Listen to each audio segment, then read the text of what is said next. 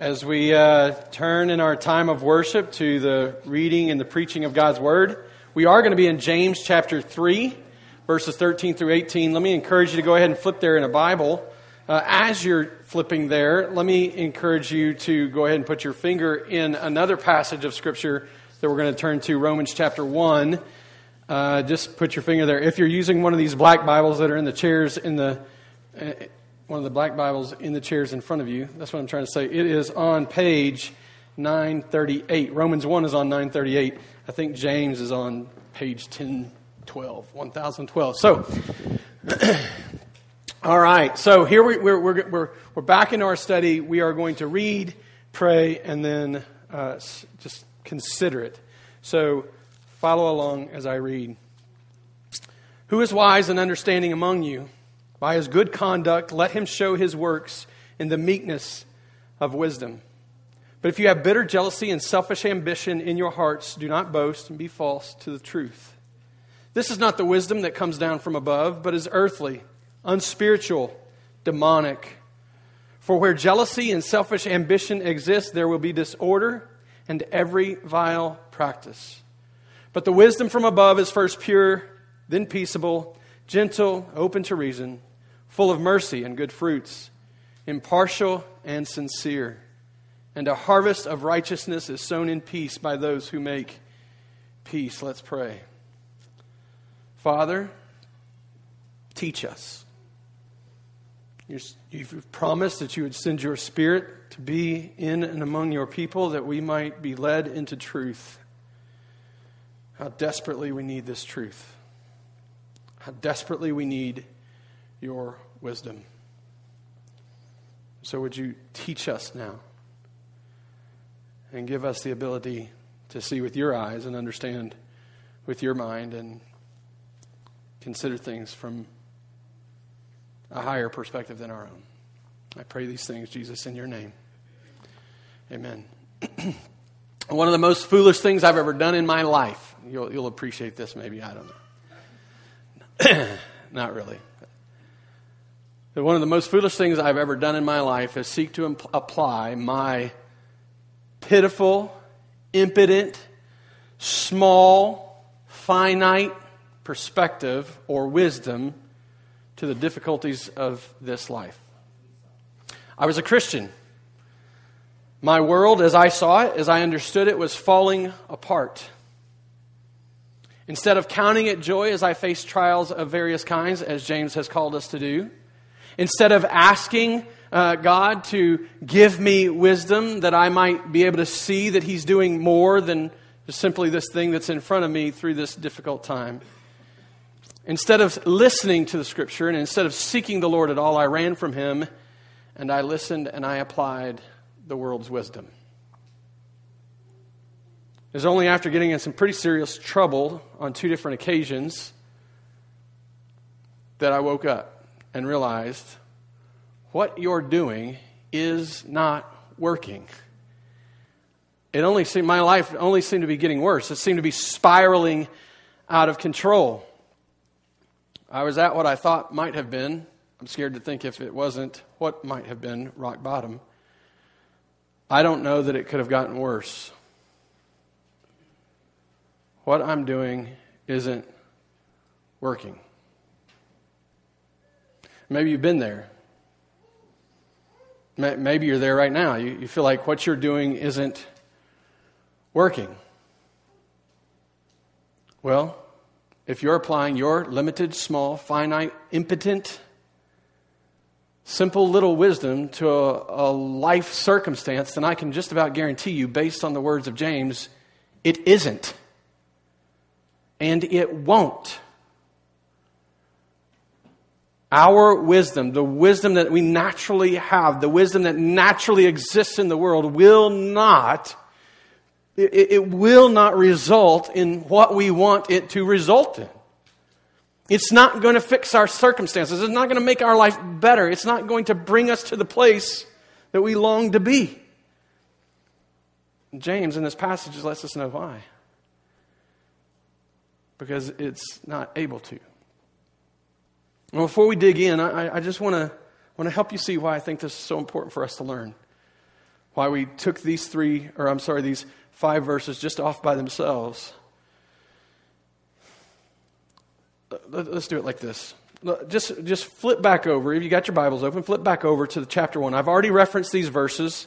It kind of, as I was talking about my own testimony, in verses 2 through 5 of chapter 1, just look at them with me. Count it all joy, my brothers, when you meet trials of various kinds, for you know that the testing of your faith produces steadfastness, and let steadfastness have its full effect, that you may be perfect and complete, lacking in nothing. That's okay. I want complete, perfect, lacking in nothing. We all want complete, perfect, lacking in nothing. We don't necessarily like the road to get there. And by all accounts of worldly wisdom, it shouldn't take that. But James is saying, count it all joy, my brothers, as you face these trials of various kinds. Because you know, because you have come to believe as Jesus as your Lord and Christ, you know that God is not out to get you, that everything He has for you is strengthening you and preparing you and sanctifying you, that there is no wrath anymore for you, but only grace. But the reality is, to understand that, to really apply that, you can't just have the knowledge of it floating around in your head. You must have wisdom to apply it in your life. And I think that's why the very next verse, verse 5, if any of you lacks wisdom, let him ask God who gives generously. You see, the reality is that the faith you've placed in Jesus needs wisdom from Jesus to apply to the circumstances you live in, so that what you have come to know and believe about Jesus can be applied to every aspect of your life. See, whether you're in a season of endurance and you're having to fight to remember that He is only good, that all He has for you as His child is good, that every circumstance of your life He will work to your good. As you are fighting to believe that in the midst of the difficult seasons that we endure, you need wisdom from God so that you might act in accordance with that truth. In the seasons that you enjoy, so in some seasons we endure, some seasons we enjoy. I think the seasons that we enjoy need wisdom as much, or maybe even more than, the seasons that we endure. In the seasons that we endure, we're faced with our lack of power. We're faced with our neediness. We're confronted front and center with our dependence upon God's power. But in the seasons of pleasure that we enjoy, it's easy to begin believing and thinking that this isn't just His grace. This is what I deserve. You see, we need to fight to believe that everything is His grace, even those seasons that we enjoy. It's not what we deserve. We need to continue to fight to believe that we are needy, dependent upon Him. We need to continue to fight to believe that having Him is still better than the stuff that we get, that He created. We need to continue to fight to believe that we are not in some way finally at some position that we've earned something from Him. You see, in these seasons that we enjoy, we need the same wisdom that we needed when we endured. Because we've got to take what we know about Him and believe about Him and apply it to those circumstances of life. We need His wisdom as much in the good times as the difficult. This is why it's so important for us to get this passage in James chapter 3. You see, the thing is that there is no list of instructions that lay out for every last circumstance of life. There's no list of instructions that we can turn to that says, when A happens, do B. When C happens, do B.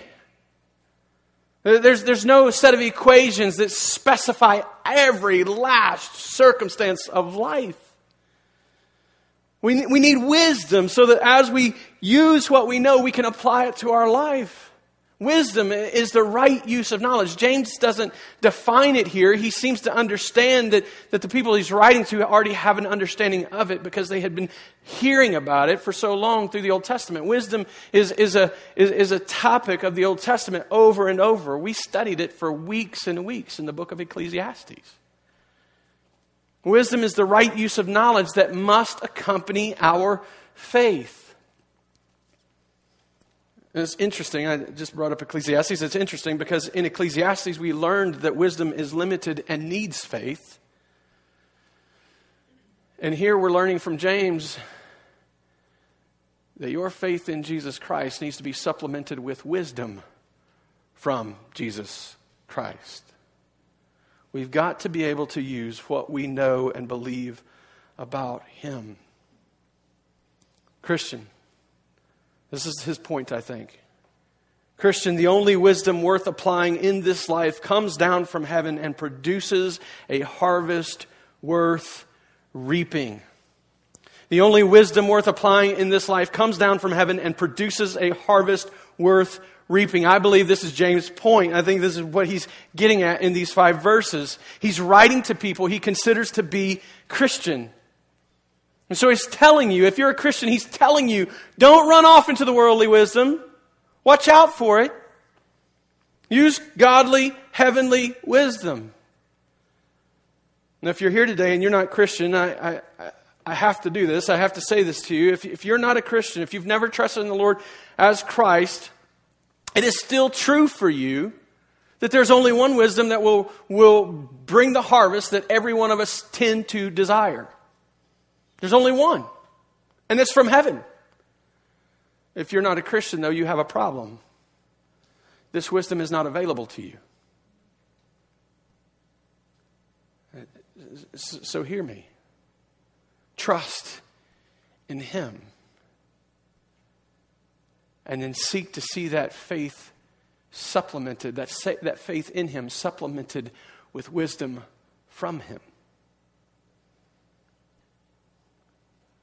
The reality is His wisdom is one of the blessings, one of the fruits, one of the graces that we as believers get to enjoy. And then as James kind of sets it out, it's one of the fruits, one of the blessings, one of the realities of being a Christian that He expects us to actually apply. Now for Christians, just a note, this really got nothing to do. This is just a piece of sage wisdom, maybe. It's going to do us well. It will do us well to remember that as we deal with people in the world, they do not use the same wisdom that we have available to us. They cannot apply heavenly wisdom to their circumstance. And so seeking to reason with people who have not trusted in the Lord Jesus Christ, seeking to reason with them with His wisdom is not always going to be super helpful. They don't need your advice. The lost person, the non-Christian doesn't need your advice as much as they need your gospel. You hear this? I'm not suggesting that you not give advice. I'm not suggesting that we not interact and speak with people in the world and talk to them about wisdom of God and speak to them from a perspective of God's wisdom. But you must weave into it the gospel. Without the gospel, you're just asking them to do what you do and see things your way. With the gospel, the power of God unto salvation, as Kurt read just a minute ago, we actually give them the opportunity to hear and believe. Faith comes through hearing through the Word of God. How is it going to be heard if we don't preach it, if we don't proclaim it? It must be proclaimed. As you advise a lost person, a non-Christian person, when you bring godly wisdom to them, ensure that you're weaving gospel into your conversation, that they might hear it and believe it. Because until they've believed the gospel, there is nothing that this wisdom has to offer them. They will not understand it. They won't see it from your perspective. And they will not walk in light of it. Now back to the point, the only wisdom worth applying in this life comes down from heaven and produces a harvest worth reaping. In verses 13 and 14, James calls us to this place. He doesn't exactly change topics fully, but he certainly inserts this new idea here. Who is wise and understanding among you? By his good conduct, let him show his works in the meekness of salvation. But if you have bitter jealousy and selfish ambition in your hearts, do not boast and be false to the truth. He calls Christians who are wise to make known not simply by their proclamation, but also by their actions. Now, this should sound really familiar to you. What else does he expect us to do with our actions? Prove our faith. Show our faith to be genuine. It seems that James has a high value on our words and our deeds, our words and our works aligning. I think this is why the whole idea of this book is faith in action. The whole idea of this book is about being a people who aren't hypocritical, that we're not leaving room, or he's not leaving room for any kind of cultural Christianity. I can say I'm a Christian, I can go to church on Sunday, and then live my life however I want to. He leaves no room for that. And he calls them on it. Don't go around boasting about your wisdom if it's not producing the fruit of that wisdom. If it is not evident in your life and works, don't go boasting about this wisdom. And then, he doesn't leave us wanting to understand how that wisdom is shown. In verses 15 through 18, he actually shows us.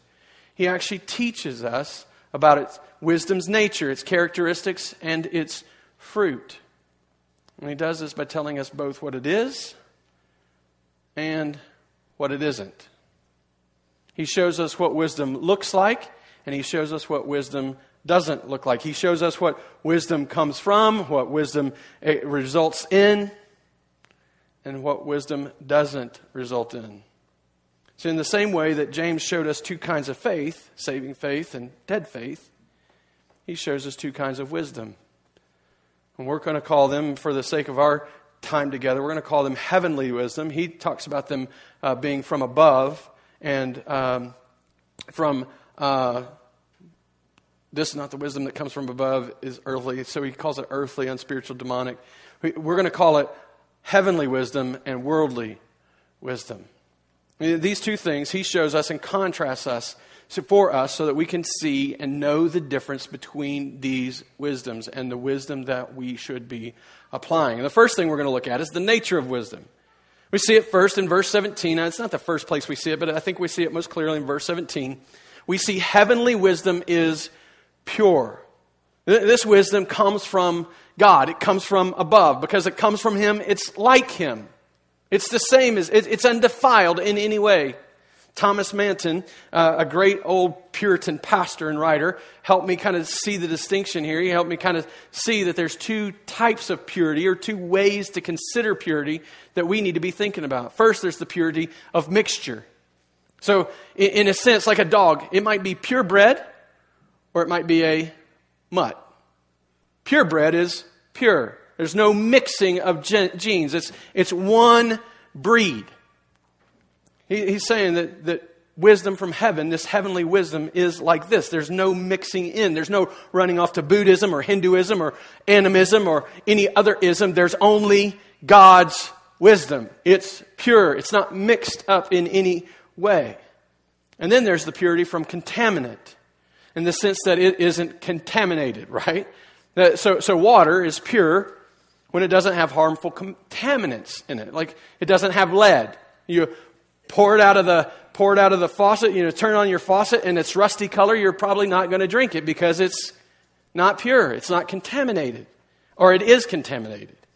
If you turn on your water and it's clear and there's not a bunch of little floaties in it, you're likely to go ahead and drink it because you think it's pure. So we have the purity of mixture, the purity of contaminant. That God's wisdom, heavenly wisdom, has none of this. It is like the one from whom it comes. There is no darkness, no shifting shadow. It is pure. This is wisdom's primary trait. In fact, he says first, it is pure. It's its very nature. Worldly wisdom, on the other hand, is corrupt. To Carry on the illustration of the dog, it's a mutt. It's all mixed up. It's contaminated with all sorts of toxins. So how do you decide to live your life? Well, I saw on the front of Cosmo that if I want a man, I take this test and figure out what kind of man I should get. And then the Inquirer told me all about what's going on in these people's lives, so I just don't want to do that. Well, and it feels really good. I really like what the Buddhists say about whatever. I don't really know what the Buddhists say. I don't have time to think about what the Buddhists say. You know people like this? Running around, grasping at everything, just mixing all their stuff. It's all mixed up. It's all contaminated with all sorts of toxins because none of these things will lead us to life. And they won't lead us to the life that we long for. Worldly wisdom is corrupt. It's worldly, just like the sources from which it comes. It is what gives it, what sources it. James gives us 3 descriptors here in verse 15 to describe its corruption. It's earthly. It is of the world. It's unspiritual. It is of the flesh. There's no spirit to it. There's no life in it. There's nothing beyond what we can see, what we can touch. It comes from the world, and it is demonic. It's of the devil.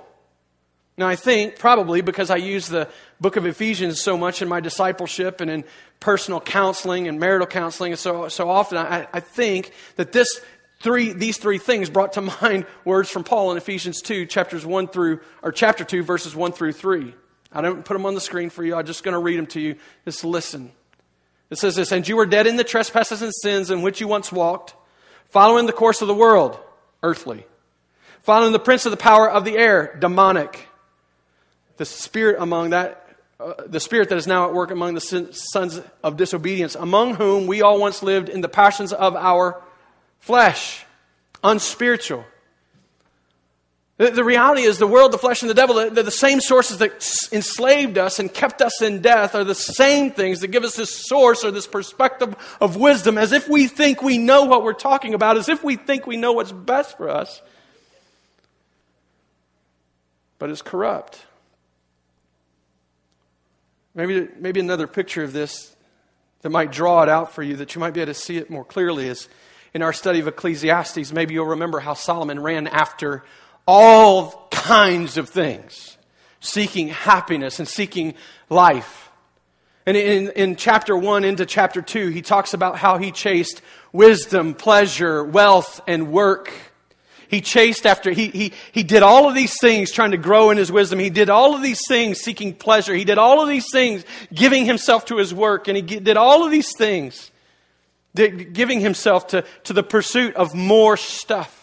And what he found at the end of every one of those pursuits was emptiness, futility. So he starts the whole book off with vanity of vanities. All is vanity. The worldly wisdom that he pursued never gave him what he longed for in his heart. The sad thing is we're still doing it today. Still running after it today. The wisdom of the world says, if we get the right president, if we get the right set of rules, if I get the right set of circumstances, then I'll be happy. Not without Christ, you won't. See, the wisdom of the world says, I can do what I want. I am my own God. Happiness to me is being independent, answering to no one. The wisdom of the world says that I can sleep with whoever I want to. I can spend my money however I want to. No one can tell me how to use my time or how to best use my energy. Whatever pleases me, that's what will make me happy. Not without Christ, it won't. The wisdom of the world says, let's just love one another. And then it seeks to do that without ever even mentioning or speaking truth. How has lying ever done anyone any good?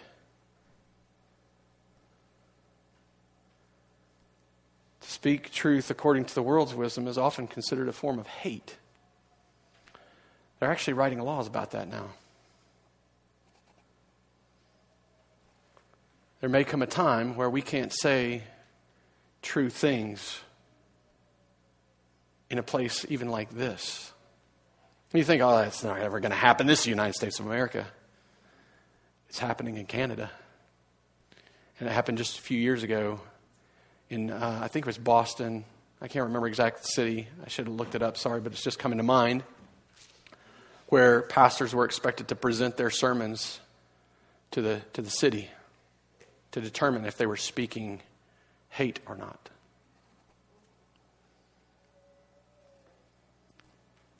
Brothers and sisters, that's demonic. That's absolutely demonic. It is of the world. It is of the flesh. It is of the devil. This is the sort of wisdom, worldly wisdom, that is corrupt, and it will not bear the fruit you long to have in your life. So pay attention. Hear James. Hear what he's saying. There's only one wisdom. There's only one wisdom. That wisdom is pure. It is not corrupt in any way, and it's characterized by certain characteristics. And determining whether wisdom is pure or corrupt is difficult at first, because you hear some of the things that someone says. It's like, well, that sounds right. That sounds good. That sounds wise. At first glance, it might be difficult, but heavenly wisdom and earthly wisdom can easily be identified by their characteristics.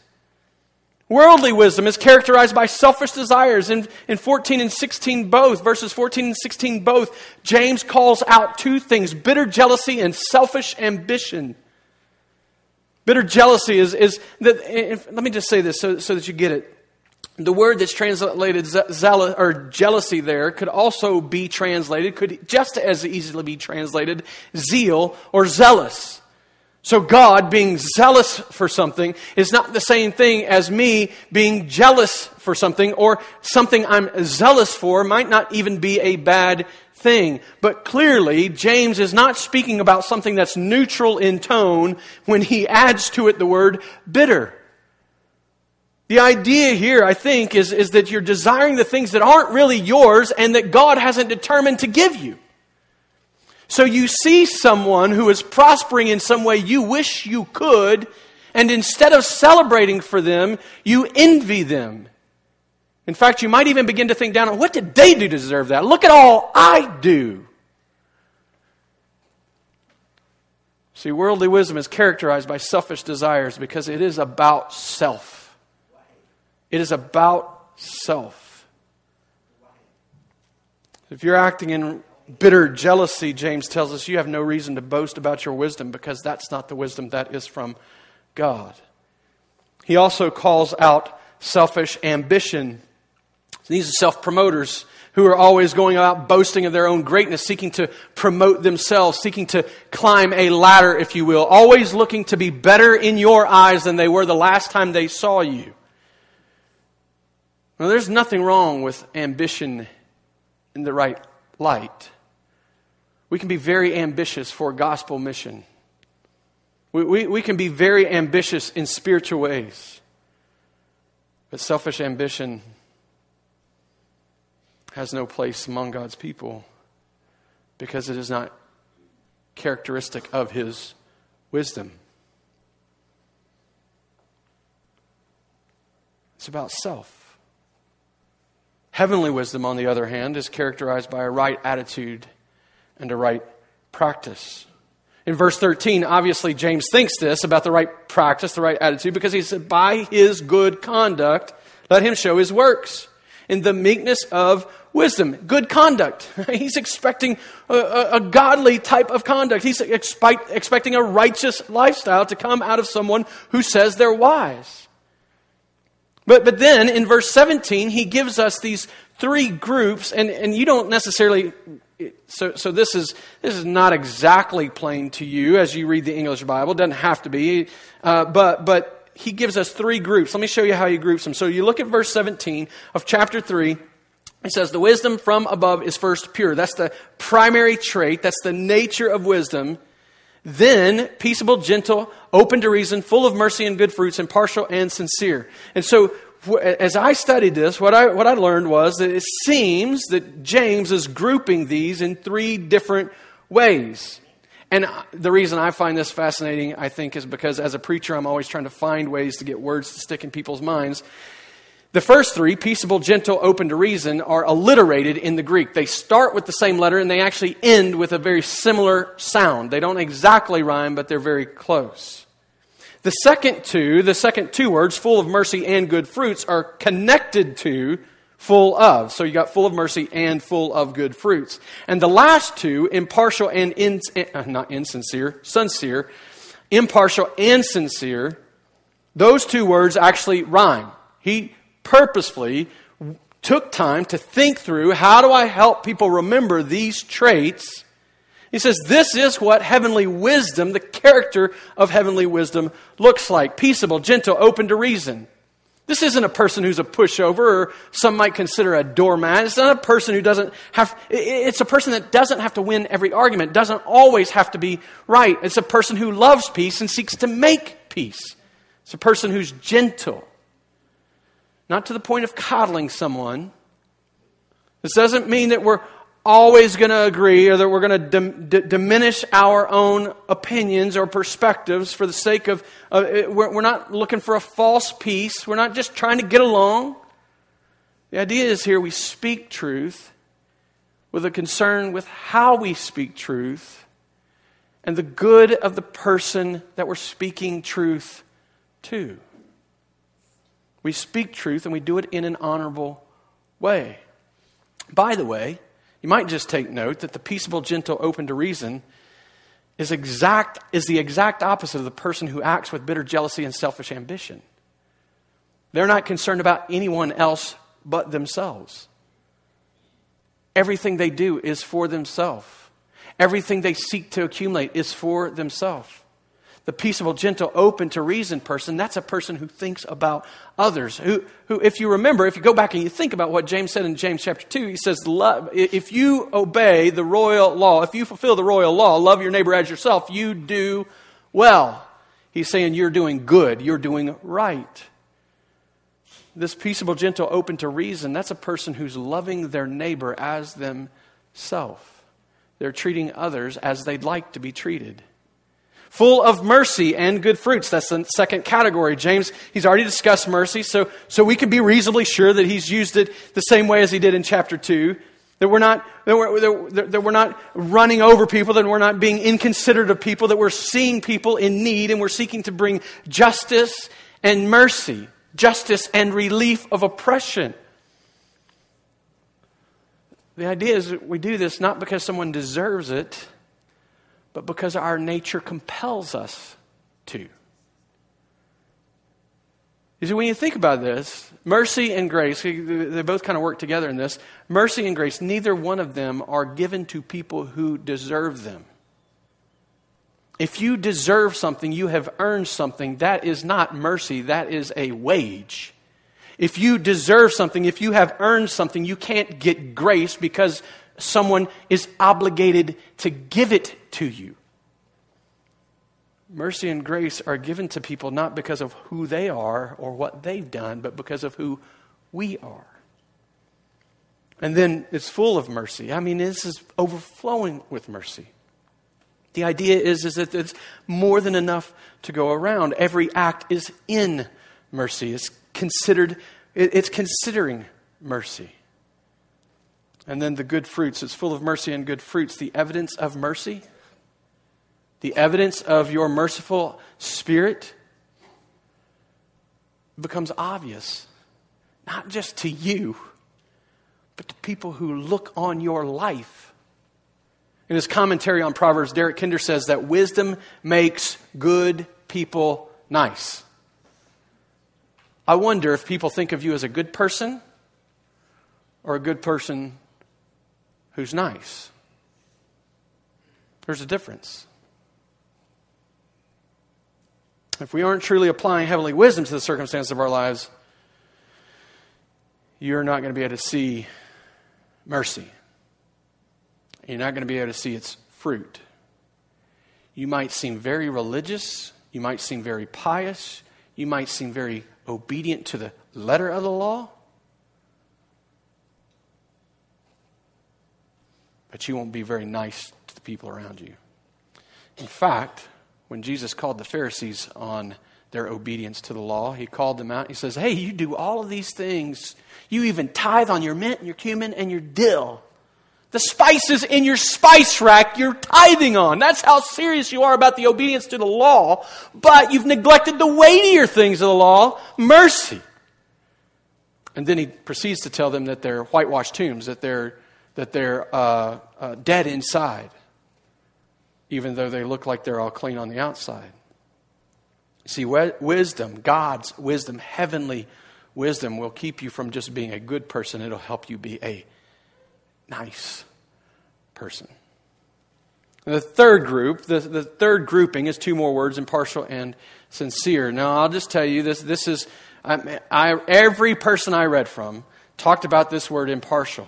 It's translated a couple of different ways across the translations that you read from. The NASB has one thing, the ESV has one thing, and the NIV, I think the NIV and the ESV are together. It could just as easily be translated, instead of just impartial, it could be just as easily be translated as undivided or unwavering. The only place in the whole New Testament that this word is used, that's translated impartial, is right here. And so they didn't know exactly what to do, so they looked at the context and they made the best call that they could. It's either impartial or unwavering, and both of those ideas fit in the context of the letter. It seems, and this is where I would settle out at, it seems that James' point in impartiality and sincerity is this. This is from Douglas Moo's commentary. The person characterized by wisdom from heaven will be stable, trustworthy, transparent, the kind of person consistently displaying the virtues of wisdom on whom one can rely for advice and counsel. I would sum it up like this. The person who is expressing a heavenly wisdom is going to look like the one who gave them that wisdom. The person that is expressing heavenly wisdom will look like Jesus. Not physically, but in their actions, in their character. The only way your life will mirror His is by applying His wisdom in your daily life. We don't exercise partiality. We don't run around being rude to people just because they don't make as much money as somebody else. But as he calls us out in James chapter 1, we also don't waver in our faith. We don't run around, get tossed to and fro by the storms of life. We are steadfast. We are a people who are not ever doubting, but who are steadfast in our faith. We are not double-minded. This seems to be the idea, and that happens to be like the one who saves us and the one who gives us this wisdom. So wisdom, worldly wisdom, is characterized by selfish desires. Heavenly wisdom is characterized by a right attitude and a right practice. And now the fruits of wisdom. How do you know wisdom except by what it produces? What comes from it? Verse 16 tells us that worldly wisdom produces more chaos and sin. Disorder. James points out two words in verse 16. He says, selfish ambition, bitter jealousy brings disorder and every vile practice. Disorder, chaos. It's chaotic. You're all over the place. There's no steadfastness. There's no stability. And every vile practice. It's evil activity. Now, this week, Amy was talking to me about her lesson in Kids Way and teaching from the Gospel Project, and they're learning from the Judges. And she was talking about the passage that speaks about how in the days of the Judges, they didn't have a king, and so everyone did what was right according to his own eyes. What did that produce in Israel? They would not submit to God. They submitted to what was right in their own eyes. Chaos. Every vile practice. And repeatedly through the book of Judges, you see God bringing judgment on Israel because they would not submit to him. They would not live according to his wisdom. They were living according to their own. If you weren't in the book of Judges and you didn't study from the Gospel Project this week, let me give you another illustration. This is where I want you to flip to Romans chapter 1, verses 24 through 32. It's a long passage. I didn't try to put it on the screen because it's such a long passage. I felt like it would be better if we went ahead and just flipped to it and read it, and I'll make some comments along the way. It begins this way. Therefore, now there's a lot of things that go before this that kind of lead to this, but this is where we're going to pick up. Therefore, God gave them up in the lust of their hearts to impurity, to the dishonoring of their bodies among themselves, because they exchanged the truth about God for a lie and worshipped and served the creature rather than the Creator, who is blessed forever. Amen. For this reason, because they were given up and they were given over to worldly wisdom and doing things their own way, because they exchanged the truth about God for a lie, they worship the creature rather than the Creator. Because of that, for this reason, in verse 26, God gave them up to dishonorable passions. For their women exchanged natural relations for those that are contrary to nature. And the men likewise gave up natural relations with women and were consumed with passions for one another, men committing shameless acts with men and receiving in themselves the due penalty for their error. And since they did not see fit to acknowledge God, God gave them up to a debased mind to do what ought not be done. They were filled with all manner of unrighteousness, evil, covetousness, malice.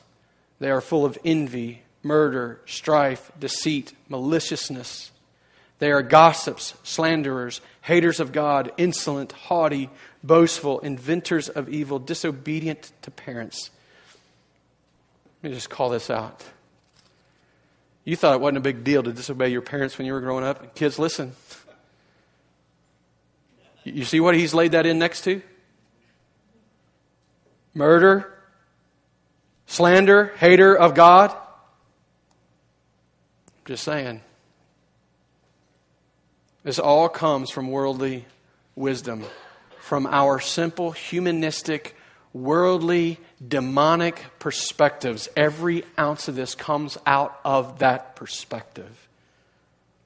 And there's no hope of it without Christ. Disobedient to parents, foolish, faithless, heartless, ruthless. Does that sound like mercy? Does that sound like being nice? Does that sound like being a good person that's also a nice person? No. Though they knew God's righteous decree that those who practice such things deserve to die, they not only do them, but give approval to those who practice them. Oh, it's not that big a deal if you're sleeping around. The Lord will forgive you for that. It's not that big a deal if you couldn't care less about whether your neighbor knows Jesus or not. The Lord will forgive you for that. It's not that big a deal if you spend all your money on yourself and you don't help the poor or give to God's mission. The Lord will forgive you for that. Absolutely. He will, through faith in Jesus Christ. But faith converts you, it changes you, and it gives you new desires and new purposes and new passions, and it lets you have access to a new wisdom that says there's no way I'd do that because it would never give me the life I desire. Heavenly wisdom, brothers and sisters, doesn't produce this kind of stuff. Worldly wisdom, it produces more sin, more vile, more evil, more disorder, more chaos. It just continues to compound upon itself. I think I missed it, but there's a point where it says that they invent more things to do. I meant to call it out, but I was so excited. Not excited, this is terrible, but listen, brothers and sisters. The wisdom of the world will leave us wanting in terrible ways. But heavenly wisdom produces more peace and righteousness. James ends this contrast in James chapter 3, verse 18. He caps this contrast off in this way. And a harvest of righteousness is sown in peace by those who make peace. Heavenly wisdom produces more peace, and more righteousness. Heavenly wisdom produces a harvest worth reaping. There seems to be this cyclical idea. If you look at this verse, there seems to be a cyclical idea. A harvest of righteousness is sown in peace by those who make peace. There's a cyclical idea of a person taking their righteous lifestyle, their right action, their right attitude, and sowing it in life, going about life, doing this thing, making peace. And this cyclical idea of this constant process where peace grows and righteousness grows as we grow in the wisdom and understanding that God gives us, as we grow in spiritual maturity, our righteousness and the peace we get to enjoy grows with it. Who doesn't want peace? Who doesn't want to know a stability and a certainty in life? I don't know anybody who doesn't.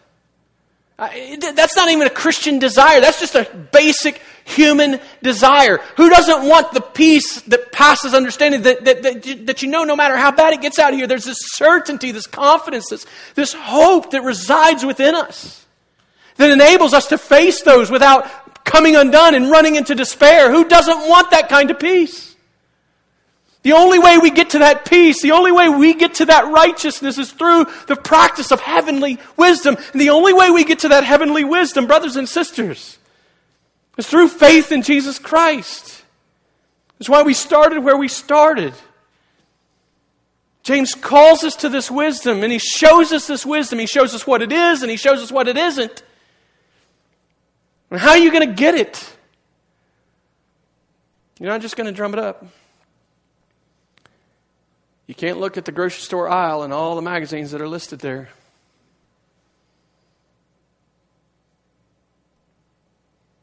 Because this wisdom is pure. This wisdom comes from God. So how do you get it? First, trust in Jesus Christ as your Lord and Savior. The gospel that He came to provide, that He lived a perfect life. He died a sacrificial death. He rose victoriously on the third day, and He promised to return and take us to be with Him forever and ever. Trust Him in that. And second, as James says in James chapter 1, verse 5, if you've not been practicing this wisdom, if you see you're lacking this wisdom, you ask God in faith.